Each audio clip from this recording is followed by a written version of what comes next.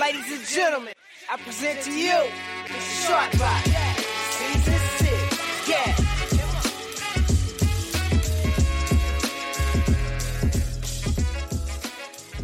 Yo, Shortbox Nation. Hello, and nice to have you joining us again. This is episode 296, and for those of you tuning in for the first time, welcome to the Shortbox Podcast. I will be your host today. My name is Bader Milligan, and I'm joined by my talented co-host, Cesar Cordero.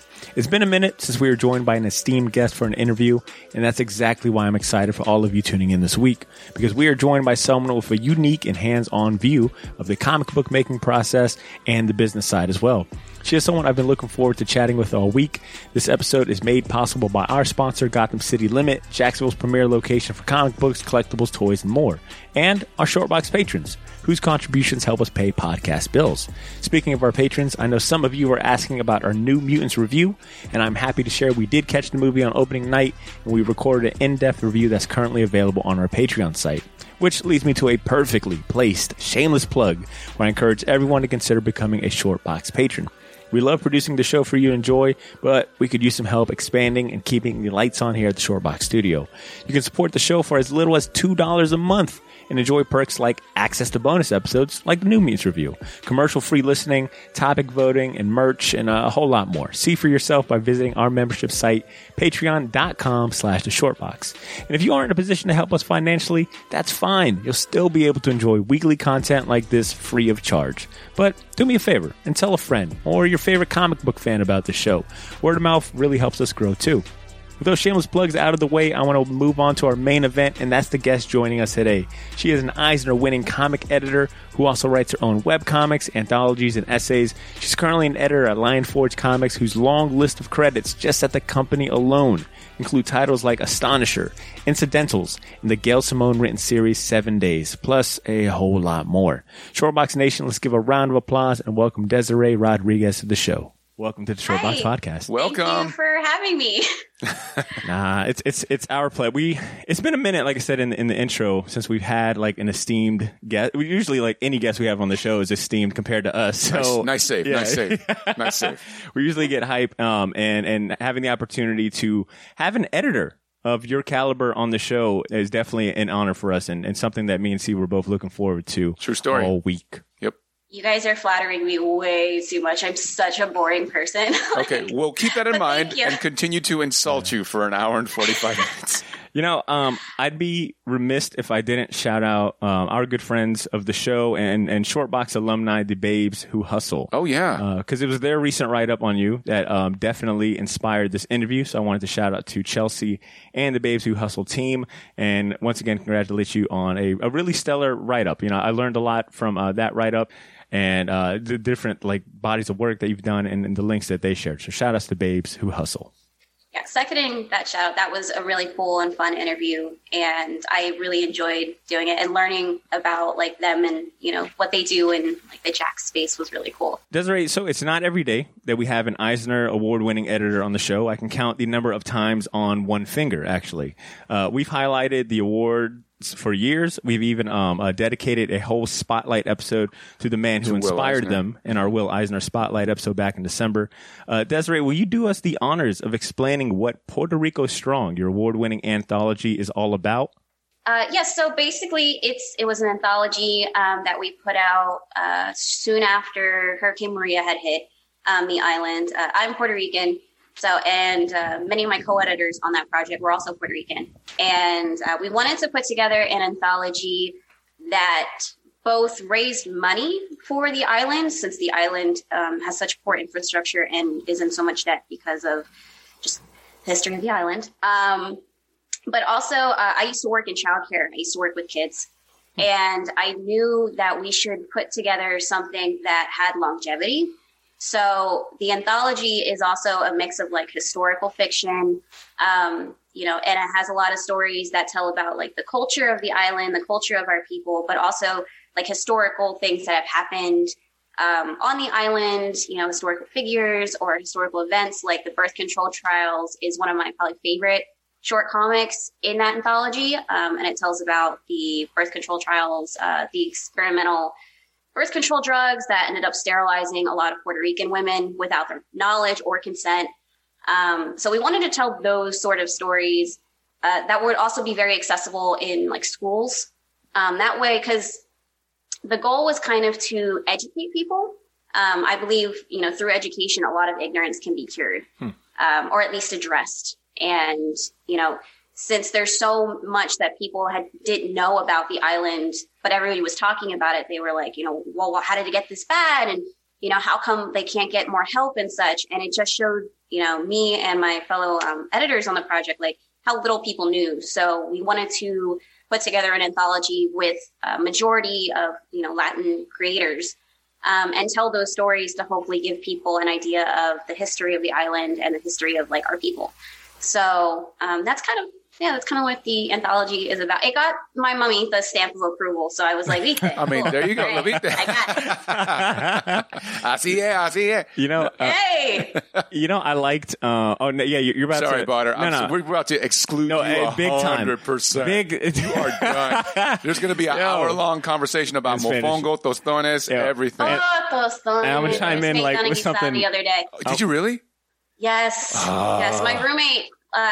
I was like, you know what? I really want to make ganagisa. And he's like, you know what? I support that decision of yours. And I'm like, I bet you do. I'll just say, yeah, I bet. I love when C gets to flex like his Spanish on the show and, go full Puerto Rican on me. Don't embarrass me. An hour will pass and I'll chime into something stupid like, did you guys read Batman the other day? That's okay. I have one tattoo and it's the Tim Drake Robin symbol.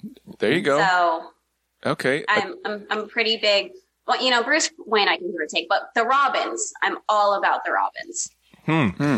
So I wanted to go back to something that you brought up with the Eisner Awards, which I thought your description of them and summary of them and in that Babes Hustle article that they are the Oscars of, the comic book world. It's like one of the most, it is the most esteemed, I think, award you could win working in comic books. I'm curious, how did it change things for you professionally or personally after you won that award? Fun story. I came up with that phrase because Mamita doesn't know what comics are. She knows like what a Wonder Woman is, and that's basically it. So when I told her, because she had read the anthology and such, and I was like, Mommy, we got nominated for an Eisner. And she was like, Chepa, that's amazing. That's fantastic. I'm so proud of you. What's an Eisner? And I was like, all right, it's like the Oscars of comics, Mommy. And she was like, fantastic. But for personally, that night was insane. I had never been to San Francisco. Wait, no, it's not. It's San Diego. It's been a long quarantine, but yeah, I had actually never been to the West Coast at all. So it was a completely new experience and trip for me. And I was the only editor that was able to go and attend. It was a really fun night, and I didn't think we were going to win. Image came out with an anthology about the Las Vegas shooting, and I had read that, and I really loved that. And then I think Pretty Deadly was also up in the same category, and I loved both of those books, and I thought either one of those books had it. So when we won, I had turned to my boss was there, and I was like, do I walk up there? And he was like, yeah, you have the dress on. And I was like, good point. It's a good excuse. Yeah, I like that. Yeah, it was amazing. And personally, it meant a lot because that anthology was definitely like the high point of my career so far. I love what we did with that. I love the stories we told in that anthology. I've loved what that's meant for people, and also that a lot of teachers will come up to the booths at conventions and they'll say, I love Puerto Rico Strong. I want more copies for, different teachers, for my classroom, for our library, and that was always the goal, was to be able to use that anthology as a tool, because so many anthologies are put out after tragedies and they raise money, which is a good thing. But I didn't want something that would be like a flashbang in the industry. I wanted something that could last longer. And that's why we went for the educational angle, because then it can be just continuously used and, as a resource, to teach people and to teach specifically like kids and such. So hearing that, like at like the booths and stuff, especially like after the Eisners, I had a teacher come up to me and she was like, I love this, and I love showing my kids this, and I love them being able to talk about this, and it's such a great resource. And I was like, I already cried last night. You don't need to make me cry here. Like, yeah. I don't have the waterproof mascara on right now. You know, I'm an ugly crier. Like, but thank you so much. Professionally, I wouldn't say much has changed. People are more interested in my anthology ideas, which is great. So as far as like educational, like, or historical fiction anthologies, I think that would be something that would be really beneficial for the book market and the industry. But personally, it meant a lot to me, just because of my family and like my history and such. So it was cool. Can I ask something? Again, if assuming somebody is listening to this for the first time and they kind of stumbled across, and maybe they enjoy comics but don't necessarily know the ins and outs of what happens, your role as an editor, what exactly hands-on wise does that look like? I try to like describe editors as being almost like directors. We don't, like, the way I was mentored and taught to be an editor, you're not supposed to like tell a writer or a cartoonist or a creator how to make their book. Right. You're not there to write it for them. You're not there to draw it for them. You're there to bring out the best possible story that they have. So I'll give them art notes, maybe change up the panel structure so that it reads a little better, or, fix the lettering here, or we can do some really interesting lettering things. And people always, forget lettering. Lettering is a part of the art too, and it can really enhance a book. But you can like change like the sound effects, or you can add sound effects where there weren't before, to kind of pull the reader in a little bit more. For story, story structure, the narrative, characterization, character dialogue is another big one, to just help the writer and feel out their ideas and get a sense of what they want to do with their story. Like, what are their goals and how I can best help them accomplish those goals. And then a lot of it's like, then there's a lot of like the boring stuff, like, printer size and specs and like, are we going to put gloss on the cover, or is it going to be like matte pages or glossy pages? Like, that's all the boring stuff it's important, I do it because I have a job, but the cool stuff is the narrative stuff and the art aspects. Right. I love being able to see an artist's pencils and, work together with them on like creating the best story that, they want to create. And same with colors too, because you can do a lot with colors. And figuring out, how should a character look and their look and even their outfits, like how to best express their personality through the clothing that they wear and the way their hair is done, is really interesting and fun too. Because comics are such a great visual medium for storytelling. So it's important that we can enhance that visual medium in all aspects. So you have to have a lot of respect for your collaborators. So editors aren't supposed to be dictators. Like, since if you work on IP projects, which are something that like the company you're working for owns, which are usually work for higher contracts, then writers and creators tend to have a little less freedom. And editors too, because you have to follow whatever the company, wants for these characters. That's why like no one, like DC's not going to hire me to write like a Tim Drake falls in love with Superboy story, because it's not in the cards, unfortunately, but whatever. I would write a great one. There are certain things that you can and can't do, but as an editor, you're supposed to bring out the best, that they want to do. So it's a lot of little things. And then it's a lot of like the more obvious things like the art and the characterization of the story and such. Who do you consider great editors? Like, are there a couple names or examples that come to mind when you think like really good editors? And is there any traits that they all kind of possess?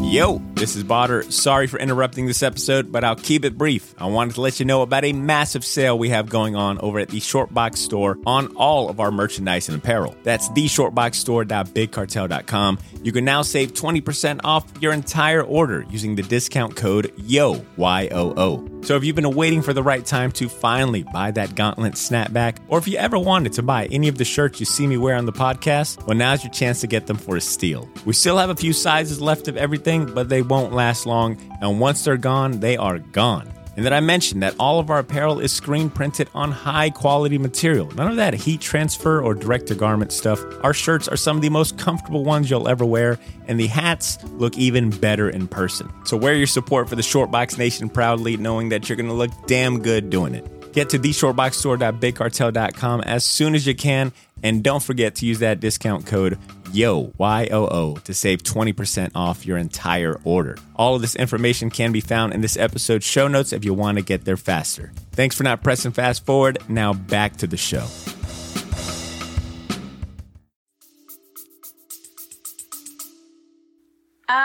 Yes, there's a friend and colleague of mine who also used to work at Lion Forge, Steens, is an amazing editor. She also is a cartoonist. So she had a book that came out with Oni Press with Ivy Knoll called Archive Quality, I believe it was. And her art notes are always fantastic.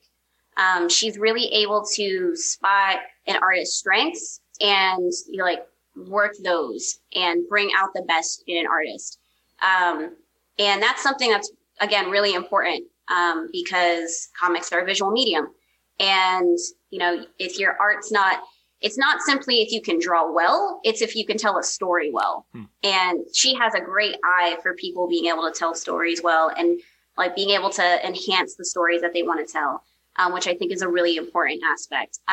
Joe Elidge, who actually got me the job at Lion Forge when he was my boss, and he had worked for DC for a long time, is great at story and narrative and pacing.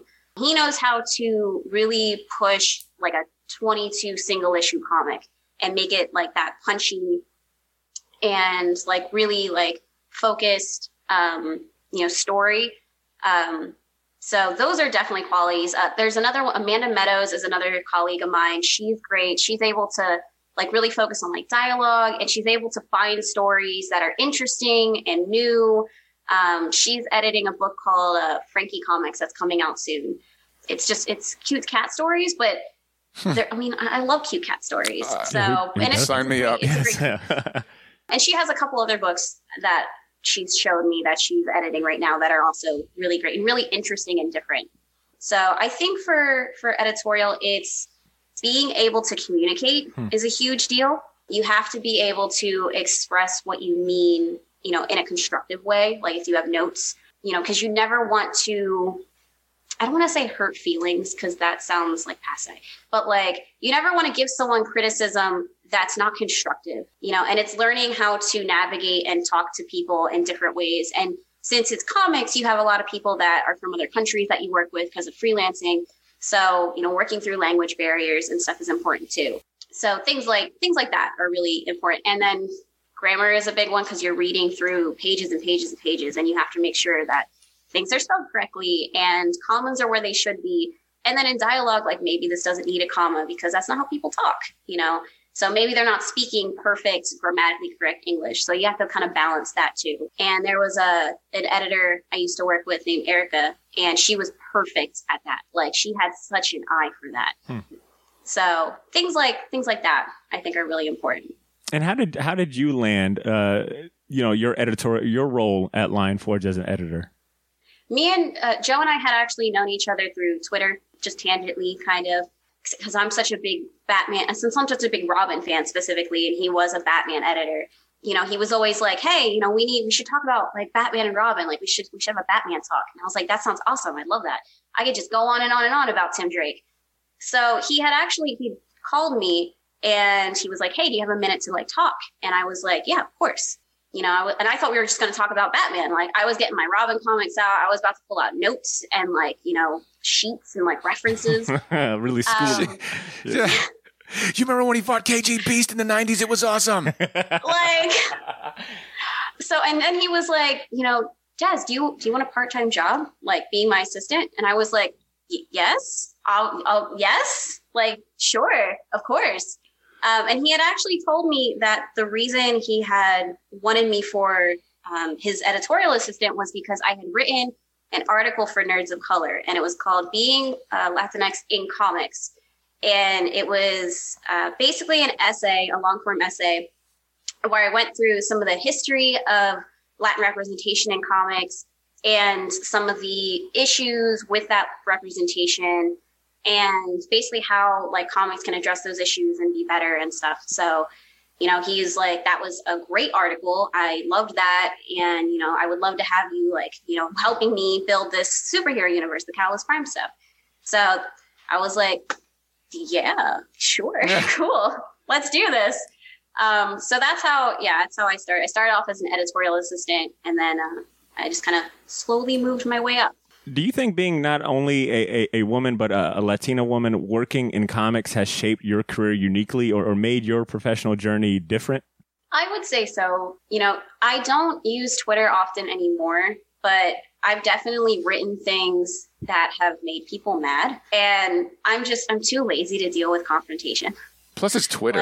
It's so it's so evil. Evil echo chamber. I'm really lazy about it. Like, I don't want to argue. I don't want to debate. Whenever I wrote an article about diversity or representation or colorism, I wrote one about Maggie Sawyer, the actress that was on Supergirl, because she was actually an Italian woman. And I went into the history of like Hollywood hiring Italians to play Latin people and how harmful that is and how that erases, indigenous Latin people and also Black Latin people. Like Afro-Latinos and such. The whole point of it wasn't really to knock this actress, she's inconsequential. It was more to explore the history of why this is happening and the biases and, the kind of structural systems that allow these things to happen. But some people didn't see that way. Some people thought I was attacking her or like their ship. And I was like, that's cool. I'm not going to engage. So I don't use Twitter that much. When you go to conventions and stuff, and this happened when I worked in comic shops, you always kind of have to prove that you belong there. So, and then if you do prove it, then you get like creepy comments, and that's not fun. I had one guy ask me if I could teach him Spanish on the weekends. Oy. What? Stuff like that, and I was like, yeah, sir, no. Like internally I was like, okay, fucking what? Like, but externally I was like, I'm a professional and no thank you. But I hear Duolingo is good. Like, you should look into that. That's probably more beneficial for you than me. As I say, there's an app called Holdate. It's a nice one. You should look it up. So hearing you hearing those words kind of confirms something that I've personally noticed. So we try our best to, always put a spot. We've, especially in these last few episodes, we've done our best to try to put a spotlight on every role within the comic book process. The writer, the artist, the letterer, how important the colorist can be, as well as the editor. And what I've always kind of noticed is when a comic book does really well, it's typically the comic book or the writer and the artist that get a lot of the praise. And you only ever hear about the editorial staff when a comic book, is taken a little differently, whether it's, a bad comic book or a controversial, That's quote unquote, or whatever it may be. It seems that the editor is only brought up in negative context. What are your thoughts on how the public, not only just like kind of diehard comic fans, but maybe just the general public, their views on the role of an editor? Like, I can't get mad, because I think that there's not a lot of like accessible information on what editors do or what the comic process is like. A lot of people, when they think comics, they think only Cape Comics. So they think, the Supermans and the Spider-Mans and the Avengers, and they think comic shops. But there's a whole other sector. There's the book market, which is huge. And that's all graphic novels, and that's doing really, really, really well, and those comics aren't Cape Comics. Most of them are like fantasy comics. Raina Telgemeier rewrote the game for middle school graphic novels and sold millions of copies of that. And we're seeing more interest in middle grade graphic novels and young adult graphic novels. And that's why you see a lot of webtoons, or web comics becoming graphic novels. Like Check Please did really, really well. I believe that was published by First Second, but that was originally a web comic, and it's about it's a hockey romance. I think there's a lot of misconceptions about what comics are. And then there's a lot of just not readily accessible information on how to comic, like how to make a comic, and what goes into the process of making a good comic. And so that's like, I always got the feeling that comics are a little secretive, like with how they're made and how they work. And, you know, and I don't know if that's just because comics were such a kind of closed off thing. You know, I never wanted to go into a comic shop when I was a kid because you get looked at and it's awkward. And then when I was an adult, I also got looked at for different reasons. And it was still awkward. Yeah, you have to, like, some cartoonists write and draw their own comics, but don't color them. And then some cartoonists will draw, write, and letter and color their own comics, which is a huge undertaking. A lot of people don't understand how long it can take to draw a comic. Even something that's just 24 pages. When I worked on single issue comics, it takes a long time. You know, you have to have respect for like the work that goes into that and give people the time they need to go in, especially because a lot of these people are freelancing and, you know, comics have no union, so there's no benefits. You know, and then for editors and such, it's a lot of networking. Like if you want to get into comics and you want to become an editor, you don't have to work for a publisher. You can do freelancing, but you do have to kind of network. Like that's something that's really beneficial, is kind of knowing how to network and talk to people, and also to have an eye for where the industry is going and what people want to read, what needs are in the market right now that people want to read that other publishers aren't doing, like people aren't getting. Hey, Shortbox Nation. Sorry for the interruption. Just a few quick words from our sponsor, and we'll get right back to the show. Yeah, so this is where I pick up my comics. Excuse me, might I remind you the rules here at No Touch Collectibles? No loitering, no friendship, no touching the merchandise without gloves, and no free bags and boards. Yeah, man, I know. This shop sucks. I don't even know why I shop here. Well, we could go to Jacksonville's premier location for comic books, collectibles, toys, and more. You okay? At Gotham City Limits, you get 10% off comic books in your pull, 20% off trade paperbacks and hardcovers, 10% off high-end figures and statues, and free bags and boards. It's practically criminal. And that's why Gotham City Limits is a place of the people. How many times have you watched the Batman trilogy? I'm ashamed to say. Well, I mean, they're not bad. One time for every time the Joker has taken the city hostage. Are you done with that? Yeah, I'm done. Well, let's just go take our business there. Gotham City Limit. It's the comic book shop Jax deserves, but not the one. All right. I get it. It's a great shop. Let's just go. And how do you personally go about tracking those type of trends and making those type of decisions? Like, are you actively always kind of absorbing as much? Are you reading a lot of headlines? Or are you visiting any blogs? I mean, how do you go about doing it personally?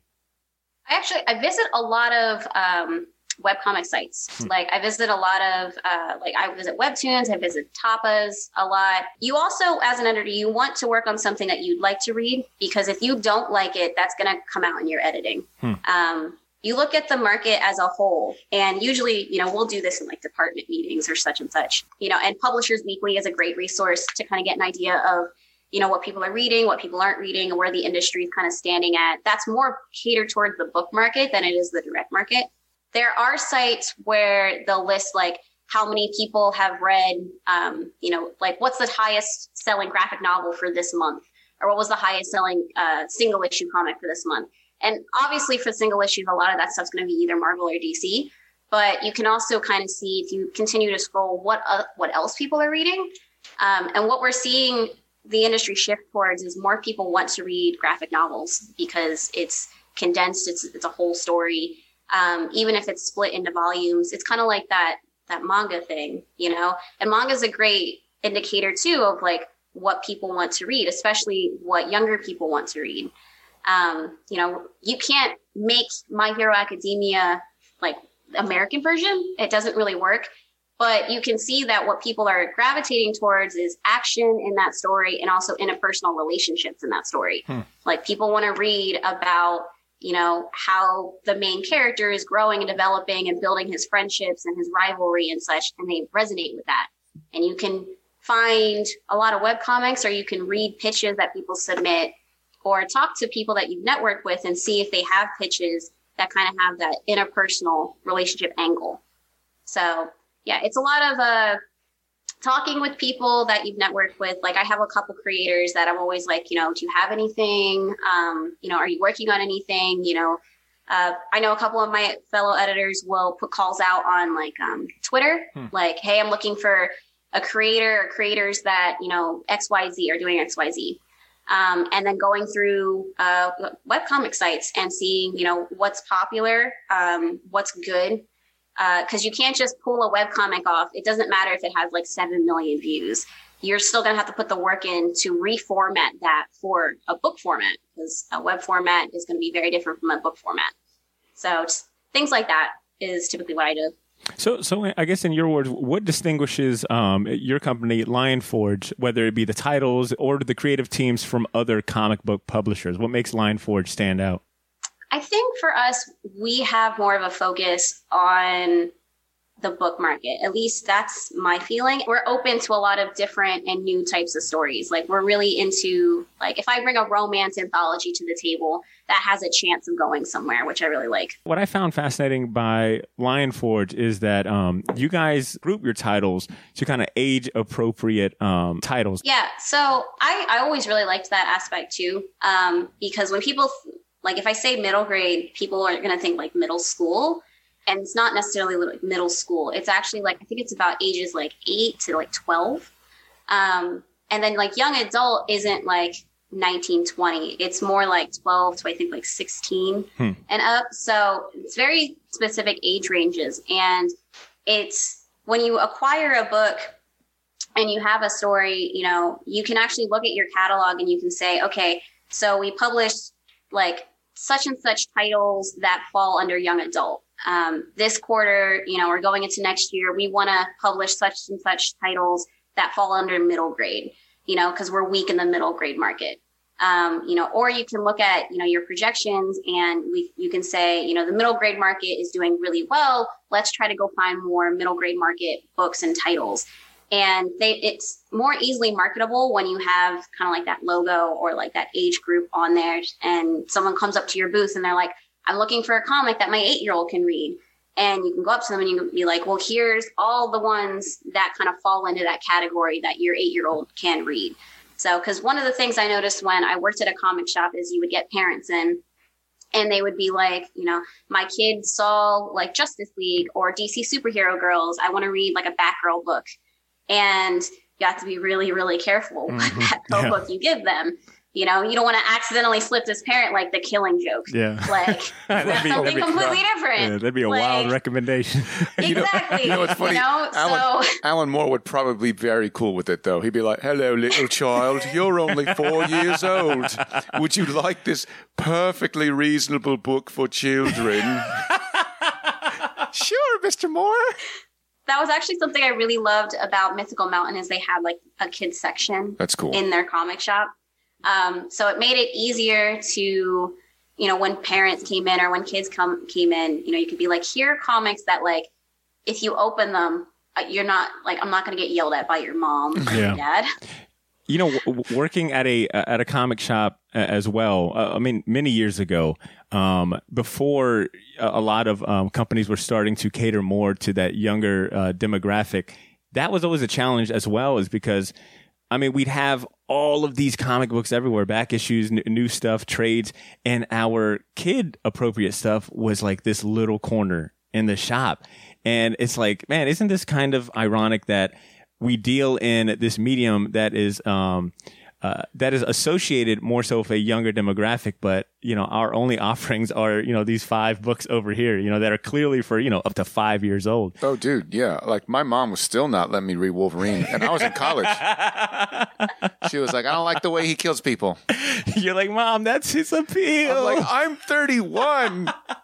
So I think that is what I kind of got from Lionforge and going on the website and reading what you guys have to offer, is that you guys are very conscious about what you guys are putting out. Whereas maybe if you were to compare it with some other publishers where I feel like they really lean on what they know and what they've always done, it seems that you guys actually take into account like where is the trends going, where are we, slacking at, what can we offer, and most importantly, I do like that educational aspect. That's a very cool thing to have in the forefront when creating art and things. Is what's the purpose going to be other than entertaining. And hearing you talk about working, your time at Mythical Mountain, and big shout outs to, Kathy, Jamie, and Sean as well, fans of the show and good friends of ours as well.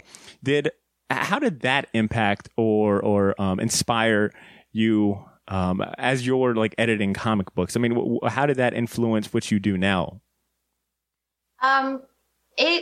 It really gave me an idea of how like distribution works and how the ordering process works, and how like you work with Diamond. Because I'm an editor and I don't work in like our sales department, I don't work with Diamond directly. I'm there when Diamond or Simon and Schuster need like materials so that they can promote a book. But other than that, I don't have much contact with them on like the day-to-day basis. So working at a comic shop, you get to kind of have that interaction where you see how distribution works. You saw how ordering works. You see how kind of like the variant system works, and the frustrations that can come with that. Bless Kathy. Yeah, for sure. And and so that was really great. And like, what people are buying, what people are reading, and it was also just fun. Like, yeah, I got, hit on a lot, like inappropriately. But it was also a great time just to talk to people, that love comics, or that had little kids and that loved comics, and they wanted to talk about Teen Titans Go. And I was like, finally, see, Teen Titans Go is for you, not for the people that are cranky on Twitter about it. Like, this is so great. Like, yes, I have Teen Titans comics that you can actually read. This is awesome. But yeah, I really appreciate that I've kind of worked like at the forefront, in a direct market space in the comic shops. And then I've written for websites about comic media, both print and live action. And then, I'm working like actually publishing books and stuff. So I like that I've gotten a lot of different viewpoints from the industry. What comic books did you grow up with? Which ones are like your current favorite? Because I've heard you mention, Starfire, Robin, George Perez, who's one of our favorite artists. I mean, who else is on that list, or what else are some of your favorite comic books?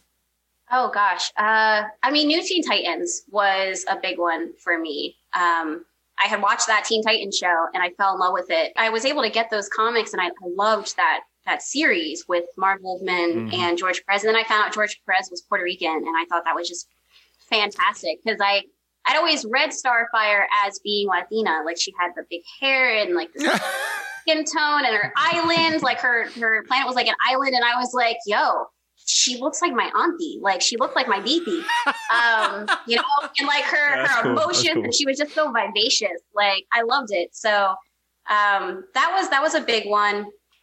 Gosh, I read a lot of manga as a kid. So I read a lot of, like Rumiko Takahashi was a big one. Inuyasha was a big, huge influence on me growing up.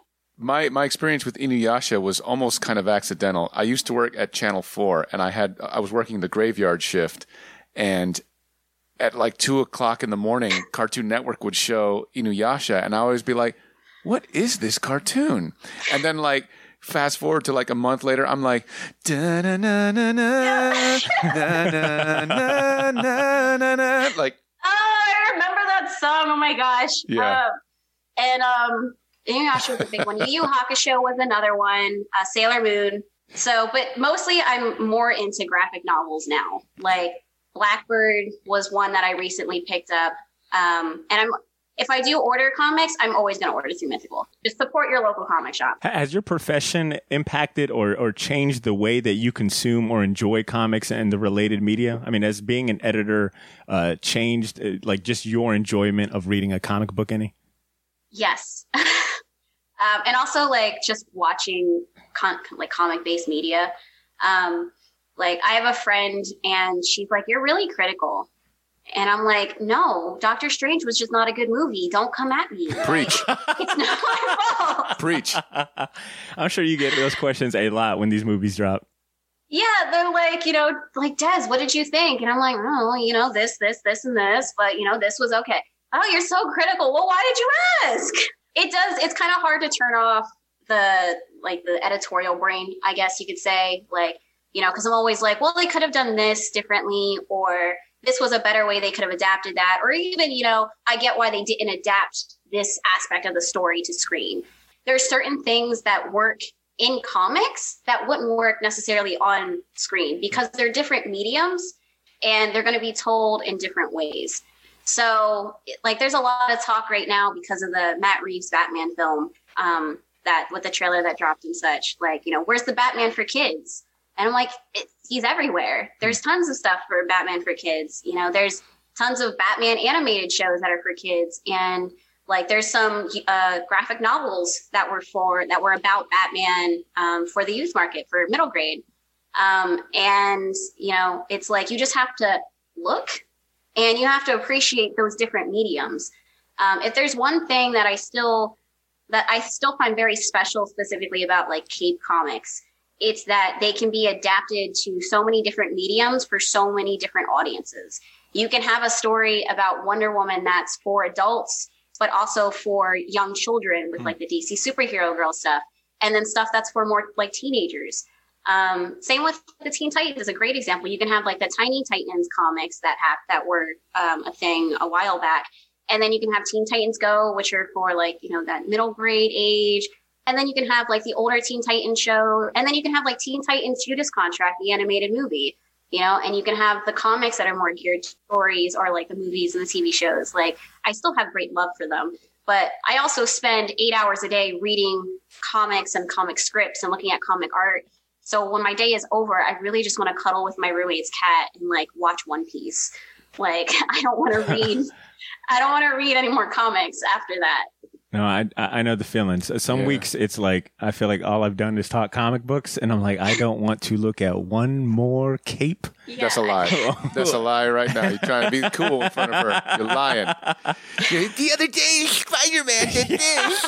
Yoshi. Desiree, what are you currently? What's on your current workload? What are you working on, and what's a typical day for you at this point? Typical looking for pitches, looking through submissions because we get a lot of submissions, and talking with different creators about books that they're working on, or even ideas for what their ideas are. Because if you find a creator that you've known and you know their work and they have previous work and they're like, I have an idea, and this is how far I am, you can work with them to create a pitch. And if you're a creator, learning how to pitch is really, really important. And it's not just I think Star Trek meets, I don't know, a Quentin Tarantino movie isn't a pitch. It's just an idea. It's just a sentence. I need to see who your audience is. Who is this book for? Is this for young adults? Is this book for older adults? What genres is this book hitting? What are the goals of your story? How much of your story has been completed? Do you just have an outline, or do you have script done? Are you going to need a colorist, a letterer, an artist on this book? Or are you doing all that yourself? And if you are an artist, do you have sample pages? Do you have character designs? Because those things tend to really help. They aren't required. Usually when we say hey, sample pages or something like that, people get a little scared. They're not required, but they do enhance a person's pitch. And you have to really think is this story that I want to tell needed? Is this story something that, is the market flooded with it? Is it derivative? Is this just another detective story, or is this something more? What are you saying in your story? What makes your story different? And being able to kind of identify those things is really important when you're submitting to an editor. Because then your editor has something to work with, and they will work with you. I work with people, especially recently, on just massaging their pitches out, figuring out where they want to go. Because even if it's not something that I want, or I can take, or that like the publisher I work for will necessarily acquire, at least then they have a pitch and they might be able to take it somewhere else. And I've had that happen where I've worked with a creator and we massaged their pitch out and they had a really solid pitch package. And my company didn't take it, but another company did. And that makes me happy because you're a creator. I want you to succeed. I want this idea that I believe in also, like the story that you want to tell to succeed, whether it's with me or someone else, preferably with me, but someone else, it works too. Yeah. More power to you. Yeah. So, my day-to-day recently has been mostly going through the books that I do have that I'm editing right now. One of them is Quinn Credible by Rodney Barnes. We're finishing that up and we're starting to move forward on another story that he's working on. So it's a lot of printer specs right now. I'm going through a lot of printer things. And working on the story and the outline, and then right now going through, I'm looking at a lot of web comics and such to see if there's anything that I'd like to reach out to a creator about. So things like that are usually my day, along with a lot of meetings. I have a lot of meetings. Being an editor is a lot of meetings. You got to talk to a lot of people. I want to read this quote from one of your colleagues and someone that we respect. Gail Simone, celebrated writer of DC's Birds of Prey, Batgirl, Marvel's Domino, Agent X, and a whole lot more. She said in this Deadline interview, when talking about the Catalyst Prime universe in the comic book series 7 Days, that the biggest surprise has been the editorial team. They're just these brilliant, dedicated, stylish, wonderful young women, and they bring something I've not really seen at any other publisher. They make comics that feel like they were created today, not 1939. I love them to pieces and rely on them utterly. End quote. What's it like not only working with, but also receiving colossal praise from a colleague like the celebrated Gail Simone? She is so freaking sweet. I love her. And her husband's also a sweetheart. And she showed me pictures of like her dogs. Yeah, no, she was amazing, and she was so great to work with because she's... Hey, Shortbox Nation. Sorry for the interruption. Just a few quick words from our sponsor, and we'll get right back to the show. Yeah, so this is where I pick up my comics. Excuse me, might I remind you the rules here at No Touch Collectibles? No loitering, no friendship, no touching the merchandise without gloves, and no free bags and boards. Yeah, man, I know. This shop sucks. I don't even know why I shop here. Well, we could go to Jacksonville's premier location for comic books, collectibles, toys, and more. You okay? At Gotham City Limits, you get 10% off comic books in your pull, 20% off trade paperbacks and hardcovers, 10% off high-end figures and statues, and free bags and boards. It's practically criminal. And that's why Gotham City Limits is a place of the people. How many times have you watched the Batman trilogy? I'm ashamed to say. Well, I mean, they're not bad. One time for every time the Joker has taken the city hostage. Are you done with that? Yeah, I'm done. Well, let's just go take our business there. Gotham City Limit. It's the comic book shop Jax deserves, but not the one. All right. I get it. It's a great shop. Let's just go. That type of collaborator that is very, very open to ideas. And she's very open to, changing things as needed or moved or fixed or could be better this way or that way. She's just very, very open. And that's one of the best kind of collaborators you can have is someone who's very open to working with you and hearing you out. Because not everybody is. Some people are very protective of their stories, which is understandable. But it can make the collaboration part a little difficult. So working with Gail was awesome. When she came up with the idea for the main character of 7 Days, who's Tillian, she was like, I want to make her Puerto Rican. And, I want this artist, Chris Batista, to draw her. And I was like, I love that idea. And we went through a couple different character designs, and the one we settled on was really great. And then, we went through like how she would speak Spanish, because Spanglish isn't just saying like one word and then like it's not saying like see and then like the rest of your sentence. That's not really how Spanglish works. So that was really cool to be able to kind of build a character like that from like the ground up with a little bit more knowledge and stuff, and come up with like her character design and Gail was so good. And I loved reading Gail's scripts. Like some scripts, everybody kind of scripts differently. There's no standard in comics, which is kind of like a double-edged sword. But reading Gail's scripts was always just so cool. They're so high energy. And I loved her descriptions, and I loved her, like, her dialogue and such. And, you know, she was just always very open to changing things. Like, we had to change the character's dialogue once, and she was like, absolutely. Like, I didn't even think of that, you know. Like, I'll fix it right away. Like, that was great. Because, again, some people are very, very protective of what they write. You know, so that 7 days was a fun project to work. It was a hard project. It took a long time, and it was a big undertaking. But it was a really, really fun project. Can you go into a little more detail as to what the premise for the comic book series 7 Days is, and maybe even talk a little bit more about Catalyst Prime universe and how that imprint ties into Lion Forge?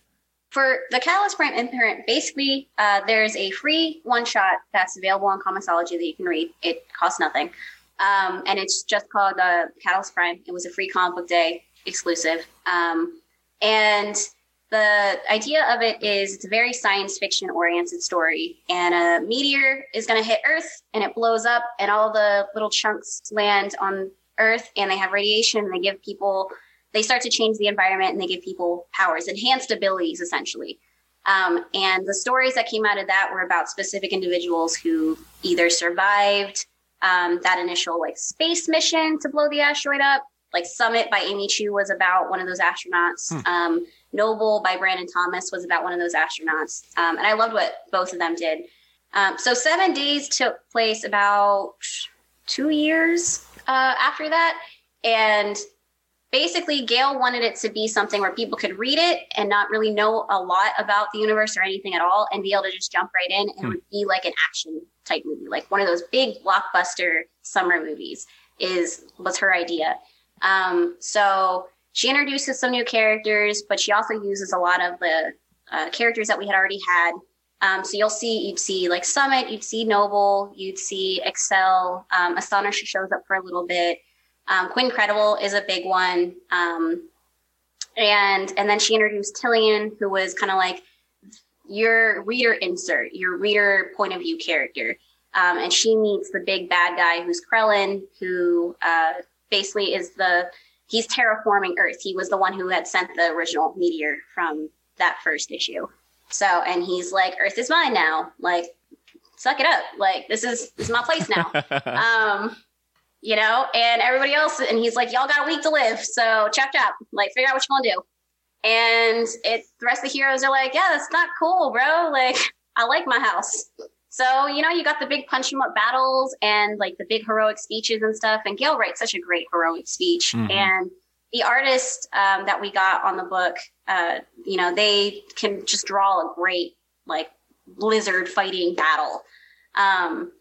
And it's a fun book. Like, it's a little old school, but it's in kind of like a new school kind of way. Like, you know, it's got the Lizard Lord, you know, lots of characters of color and lots of characters that are young and, you know, kind of like that hopefulness to it. That was like something that Gail wanted to emphasize. She wanted the story to have like a lot of hope. Like, even, you know, in the face of overwhelming disaster, like, at the end of the day, like, we can still make it, like, the sun can still rise on us, which I really liked.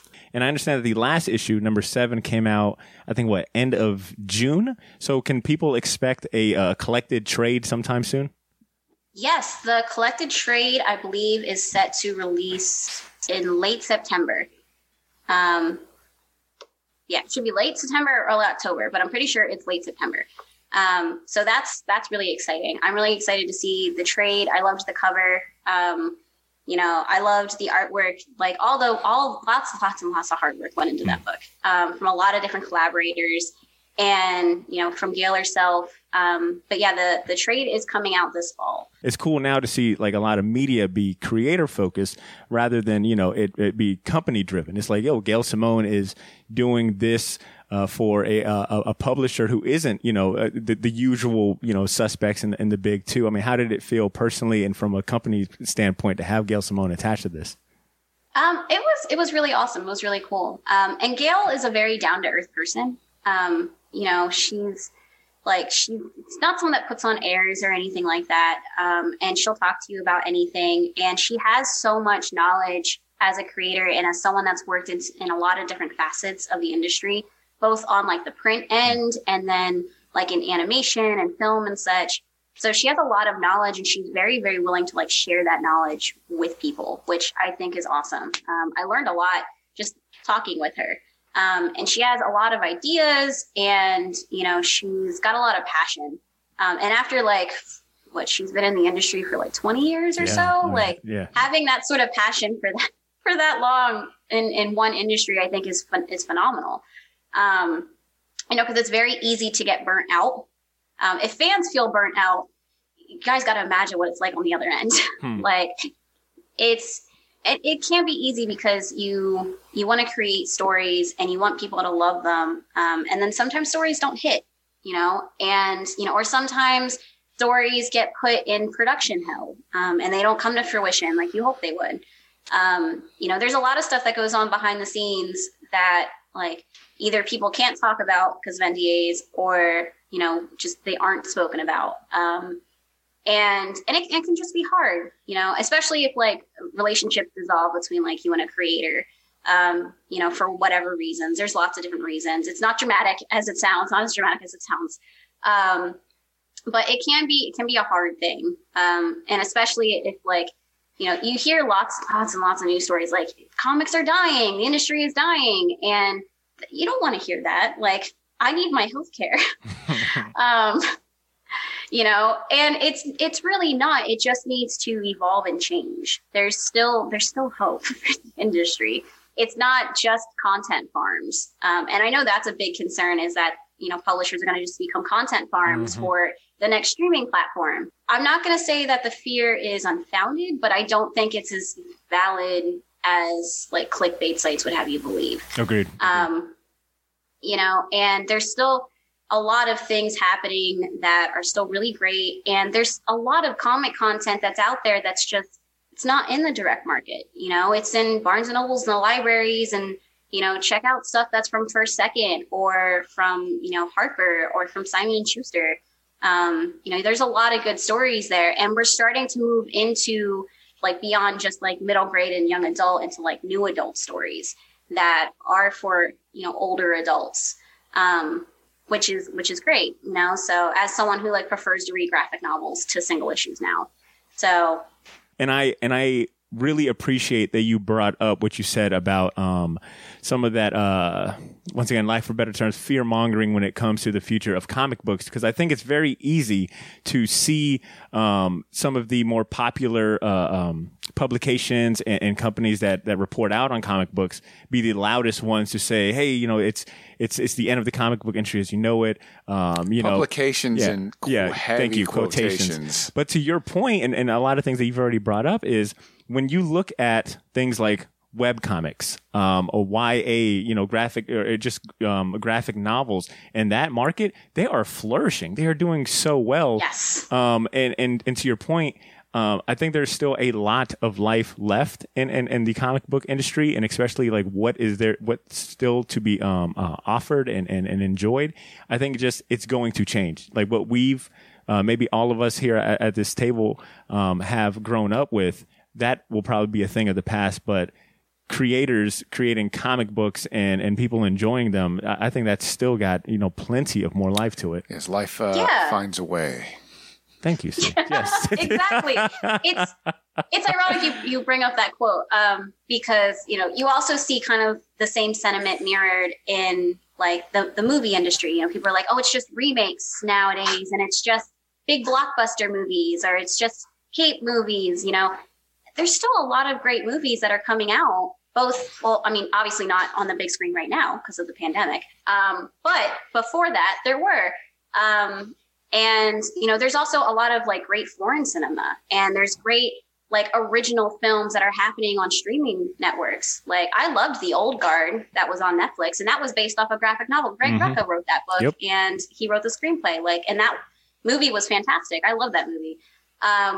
You know, so it's not like you just have to kind of open your horizons a little more. And I say that as someone who is very specific about like what I like to read and what I like to watch. Like, I love animation as a medium. I don't really like a lot of Western animation because a lot of Western animated shows are comedy, and I'm not a huge fan of comedy. So like the Family Guys and the American Dads and stuff like that, or BoJack, like they don't really hit it for me. But I know people appreciate those shows, so I know those shows have a place, and I respect that place. And I would love to see Western animation evolve and grow to include stuff like Castlevania is a good example, you know, and like more shows and content like that. Across the board, you know, to be more fantasy stories. I love fantasy stories. Fantasy stories are my jam. Love me some good fantasy. So I love like The Witcher. Like that was great. And it helped that like Henry's hot. And that Yennefer was hot too. Like Cosign. Everybody was hot on that show. Cosign. That's the hottest show on Netflix. You know, but yeah, like I think, you know, and there is a lot of great movies. Before the pandemic, I had watched Weathering with You, which was an animated film by the same director who did Your Name. And that film was gorgeous. And when it was amazing to see it on the big screen because the animation was so fluid and vivid and beautiful. So yeah, just kind of open your horizons. Like what you think is comics is not all that comics has to offer. You know, like open the previews magazine or go on some publishers that you normally don't visit. And maybe you'll find something for yourself, or maybe you'll find something for a friend, or if you have kids, maybe something for them that they can enjoy, you know? So it's just, yeah, opening that space a little bit more.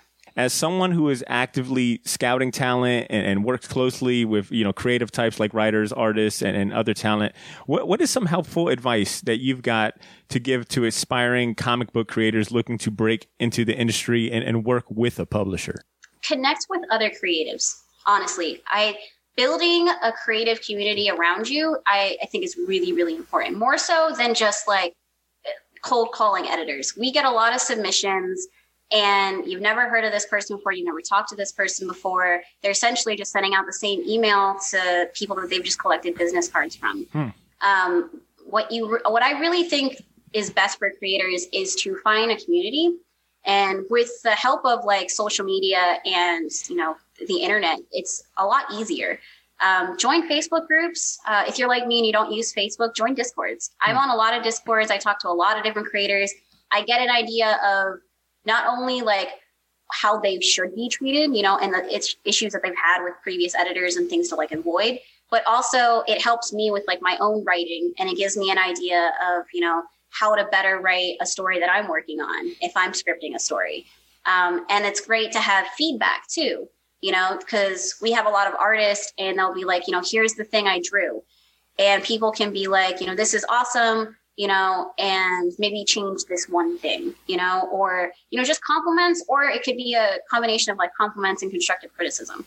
And they're also helpful in the way where they can be like, you know, hey, I have an agent. I think my agent would really like to talk to you and work with you and help you get work, you know, and people should learn about the agency, like the agent process of, you know, getting an agent. If you're going into the book market, I would recommend getting an agent. So, and that can be very intimidating for someone who's new, who's never worked on a comic or anything like that. Anthologies are a great place to start.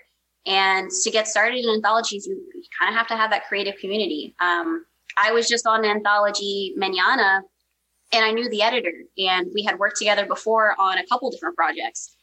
One where I was editing her, and another where we were just collab partners.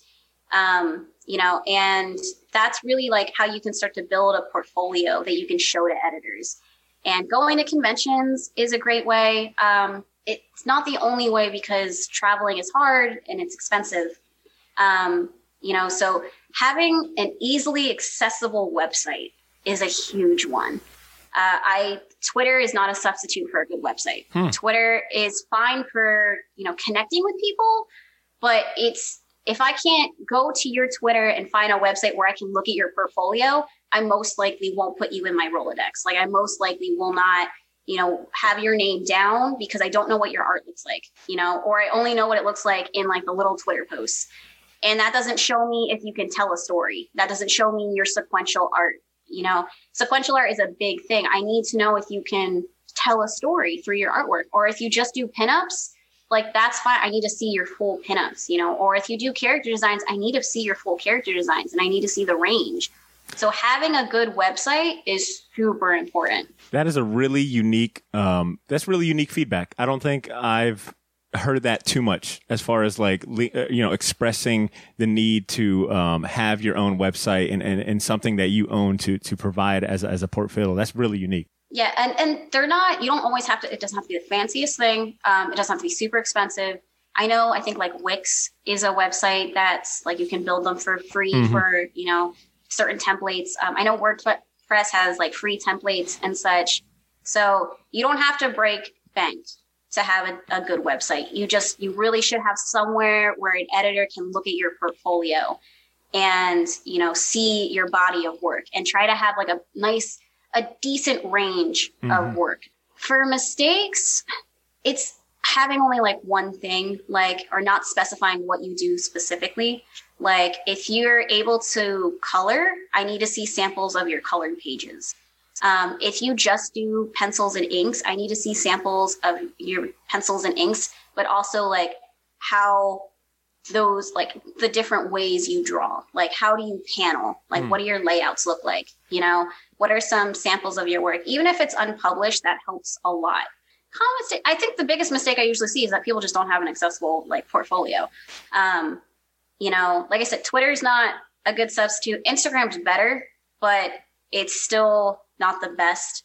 You really just want somewhere where I can easily go to. I can see your contact information and I can see what you've drawn and how like you map that out. Like I saw one website that was really well done and the artist had black and white for what they inked, separated from what they've colored, and then separated that from what they've actually written, which is great. Like that gives me an idea of their range as a creator. And also sometimes I might not like the way they draw, like their artwork might not be good for the book I'm looking for, but their coloring might be. And I might want to hire them as a colorist instead. So, but if I don't know what their email is, and I'm supposed to hire you. Yeah. I don't do that Twitter DM stuff. Like that's not, you know, so you have to have like, I would really recommend like a business email. That way you're not bombarded. No, those are, like I said, I have not heard that type of feedback championed a lot. So I'm glad to get that perspective and that feedback. Hopefully, a lot of the aspiring comic book creators listening to run that and take that feedback that you've provided. Desiree, we're getting close to the end of the show, but a tradition that we've got here on the Short Box is before we sign out, we normally ask our guests to champion something within the pop culture world. So there could be a comic book, a TV series, a movie, a video game series, just anything that you want to say, hey, this is really dope. I've really been on this lately. I recommend people checking out. It's cool because of X, Y, and Z. So I'll ask you, what do you want to champion today? Ooh, oh gosh, I'm on the spot. I didn't prepare for this one. I guess the thing I would champion, I've been watching Watchmen because I just got HBO Max. And I know I'm behind the ball on that one, but I have been watching that. And Regina, I've been a fan of Regina King since she was in Miss Congeniality, like 2. Like, I love her. And she's such a phenomenal screen presence. So she's definitely, when she's on screen, you're definitely paying attention because the way she delivers her lines, man. Yeah. Like I started watching something called 7 Seconds on Netflix just because she was in it. And so Watchmen I've been watching. And then I'll trot out the Old Guard again. That was such an enjoyable like action film that felt so fresh and modern. I love Charlize Theron. You know, it was great to see like her being able to fight and not in heels like an Atomic Blonde, which was messy narrative. Agreed.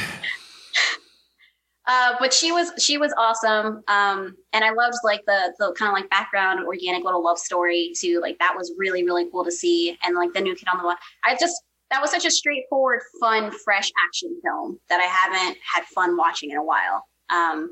So the Old Guard and Watchmen are the two big things that I've been really into right now. Those are solid choices, and both of which that I think I've come on and spoken really highly about. And to your point, the Old Guard for me was the same thing too. I just wanted to throw something on while like me and my girlfriend were having dinner.